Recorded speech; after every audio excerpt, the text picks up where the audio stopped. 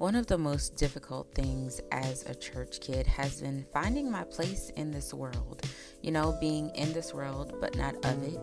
So, the Sanctify Way is our chance to create a safe space for church kids. And let's grab a coffee and let's have a little talk with Jesus and tell him really how ghetto it is down here. Let's go. So, today we are going to talk about promises. But before we get into all of that, Happy New Year. It is 2023. Is anybody else amazed at how time has flown by? And like I said in my intro, it is a little bit ghetto down here. So 2022 was an interesting year for me, but one that I don't take for granted because I like to call myself privileged, that God would show me the things that he's shown me, even if I have to go through the things that I have to go through to get there. So 2022 was a year, but I believe 2023 is the year to shoot your shot. Shameless plug. I do have a planner that is available for purchase on the website. You can go grab that. But today I want to dive into a familiar story that every church kid probably knows. But I want to talk about Abraham and Isaac. Backstory before we get to this is that Abraham has been promised this son, that he's going to be the father of many nations, and that there's going to be, I think it says his seed is going to be numbered like the sand on the seashore. So it's going to be a lot. His lineage is going to be tough. But the only problem is that Abraham doesn't have a son. So the only way that can happen is if, you got it, Abraham has a son. He and Sarah are getting old. They kind of try to do things their way, and Ishmael is born. Another story for another day. But ultimately, God fulfills his promise. And at this time, Sarah is 90. Yeah, 90. And she has a baby. And they call that baby Isaac. And so at this point in the story, I'm going to be coming from Genesis chapter 22. But before I get to chapter 22, I want to emphasize how chapter 21 ends. So chapter 21 ends, the last verse in that chapter, Genesis 21:34 says, "And Abraham lived as an alien in the land of the Philistines, or Philistines, however you want to say it, for many days." Okay, so at this point, Abraham is chilling. He has gotten his promise from God. He is comfortable. He understands it. It all makes sense, right? Then we get to chapter 22. And when I tell you that God was like, I bet, let's do this. So he's testing Abraham. And he tells him, calls his name Abraham. Abraham, being the gracious servant that he is, says, "Here I am, Lord." God then says, "Hey, take your son, the one that I promised you, your only son, the one whom you love. Go to the land of Moriah and offer him there as a burnt sacrifice, burnt offering, on one of the mountains that I tell you about." Abraham, ironically, prepares to do it. Okay, he brings his son, ties him up, brings him up, takes him on this trip, and Isaac is looking like, "Hey, Dad, I see we got all the wood and we gonna build this fire, but what we sacrificing?" Because at this point, it's just him and his dad. So Abraham's like, "The Lord will provide." Abraham's faith was strong. So the reference scriptures that I want to point to is Genesis 22:9 through really 17. I'm not going to read it all. I'm just going to read some points in it. And it says, as Abraham puts Isaac on the wood, he lays him up there. He lifts up the knife to slaughter his son for the sacrifice. And the angel of the Lord calls to him and says, "Abraham, Abraham." Again, availing himself, Abraham says, "Here am I," or "Here I am." And The angel says, look, don't lay a hand on the boy. Don't do anything to him. For now that I know that you fear God, message, since you have not withheld your only son from me. Abraham looks up, sees a ram in the bush. He ends up offering the ram rather than his son. And Abraham calls the place Jehovah Jireh, because the Lord will provide. And after that, the angel of the Lord then says to him, by myself I have sworn, this is the Lord's declaration. Because you have done this and have not withheld your only son, I will indeed bless you and make your offspring as numerous as the stars of the sky and the sand on the seashore. Your offspring will possess the city gates of their enemies, and all the nations of the earth will be blessed by your offspring because you have obeyed my command. Then he went back to the men that were waiting at the bottom of the mountain. They got up and they all went back to where he lived, right? That's a complicated story because Isaac was the promise. He was the tangible sign that God had done exactly what he said he would do.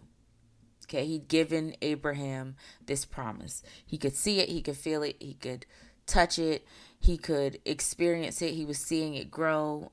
Not to mention his wife was of an older age, so that was in and of itself a blessing.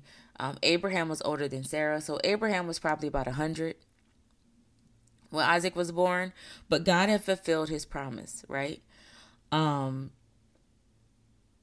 what this does to me, it formed this question in my spirit, and I want to share it with you all, was if I hold on so tightly to what God has given me, my promise, that I can't reach for God's hands, what exactly am I doing? I'm going to say that again.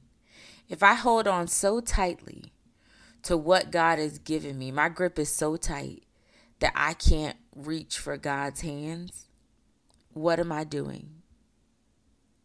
Because the reality of it is if it comes from God, it comes from God. It still belongs to him, even what he's given me. Ultimately, my job is to remember that it still belongs to God. And the truth is that when I let go, God will catch it. God will catch it. And if God catches it, it will never, ever fall. So there's this exchange of, I posted on my Facebook status, I think it was yesterday, that I'm learning the subtle art of holding on and letting go. Because in holding on to God's promises, I have to not have my grip so tight that if God wants to shift or pivot me, that I'm not ready because I'm so attached to the promise that he's given me. Sanctify is in an amazing space right now. And I've used this month to kind of consecrate my mind because I believe I have to release Sanctify into the hands of God at this point so that God can catch it. It will never fall. But I'm also available to reach for God when I need to hold on to God's hands when I need to, because I am understanding that you've given me the promise. I'm seeing the manifestation of it, but I've got to release. I've got to let it go so that God can catch it. And God doesn't have butterfingers. So what better person to hold on to what I have been promised than the person who promised it? Because even though it is mine, it is still God's. And him giving it to me is an honor and a privilege of him giving his promise to me. So for me, that's like, all right, God, it's yours anyway. So I've kind of shifted my mind to believe that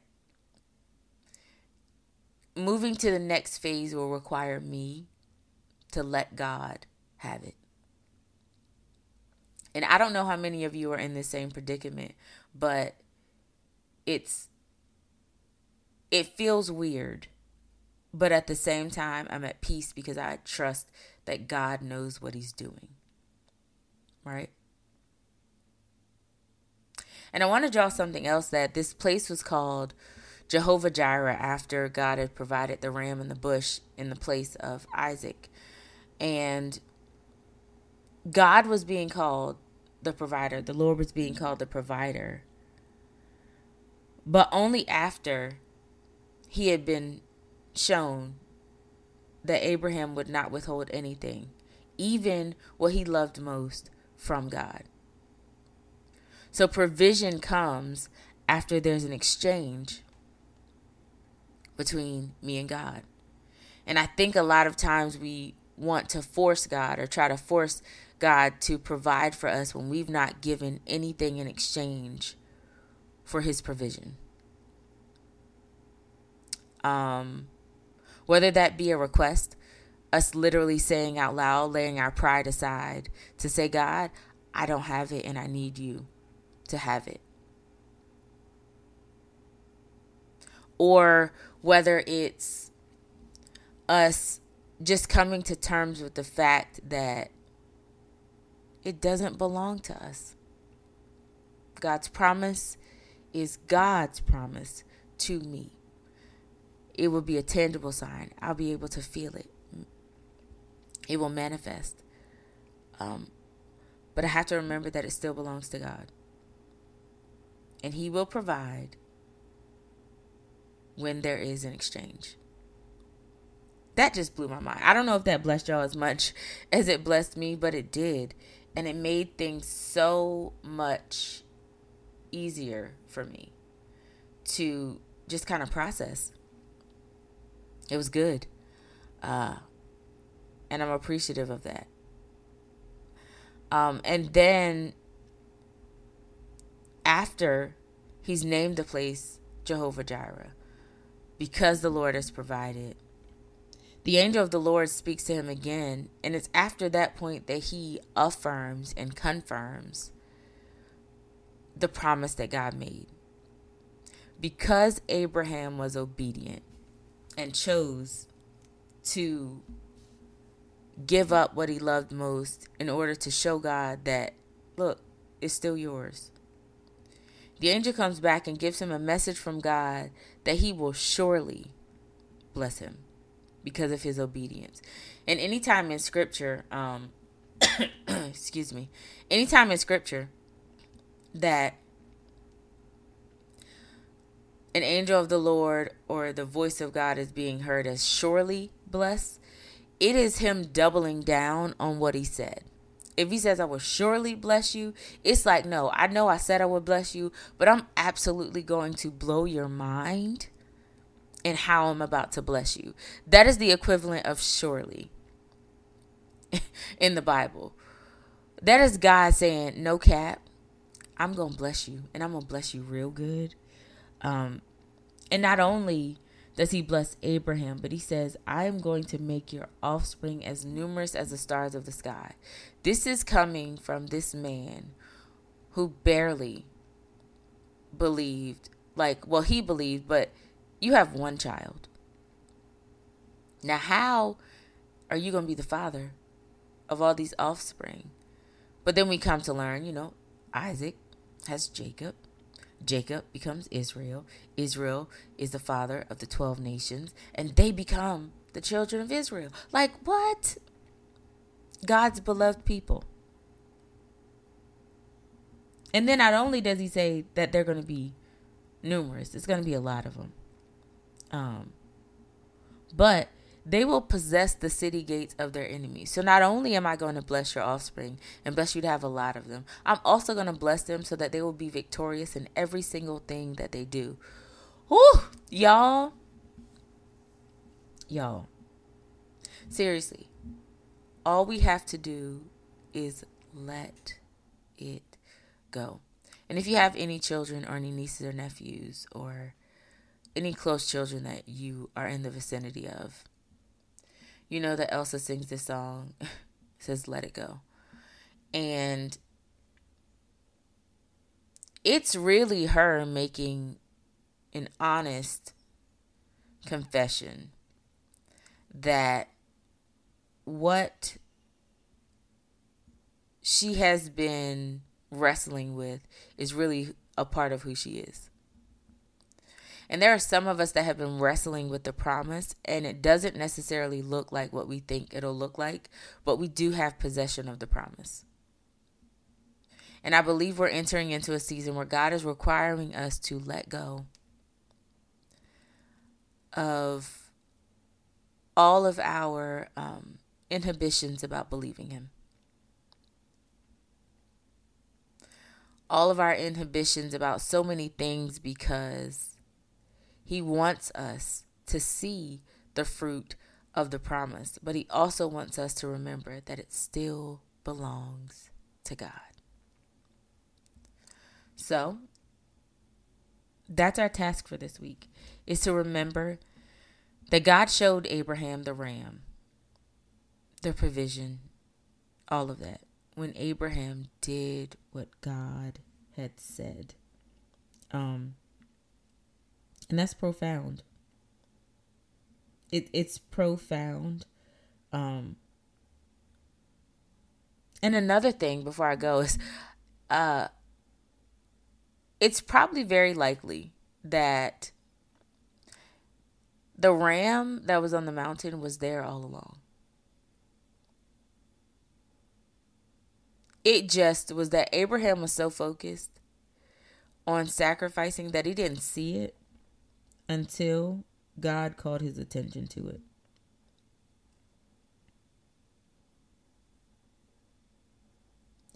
And Dr. Tony Evans said something in his study Bible, and he says that while Abraham walked up one side of the mountain with his problem, God had arranged it so that up the other side of the mountain was coming his answer.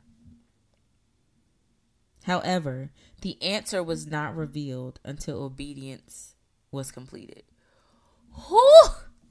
That's so good, y'all. That is so good that we approach God with a problem. Because even though Abraham was obedient, like, I would have to think that in his mind, he's like, bruh, this is the only son that I have. And I have prayed a very long time for him. And now you want me to sacrifice it? So Abraham was indeed coming up the mountain with his problem. And up the other side, God was providing a ram. But only was it revealed when Abraham was completely obedient. So your obedience matters, and it is the season for us to let go. Release our grip on our promise that God has given us, so that we can hold on to God and watch Him give us the answers that we've been longing for. I hope that you enjoyed today's episode, and if you'd like to follow me along my journey, you can follow me at The Sanctified Chick on Instagram. And for all things Sanctify, you can follow the Sanctify brand at the Sanctify brand on Instagram as well. And if you want to know more, you can follow us on our website at www.thesanctifybrand.com. Until next time, be you, be grateful, but most importantly, I need you to be sanctified.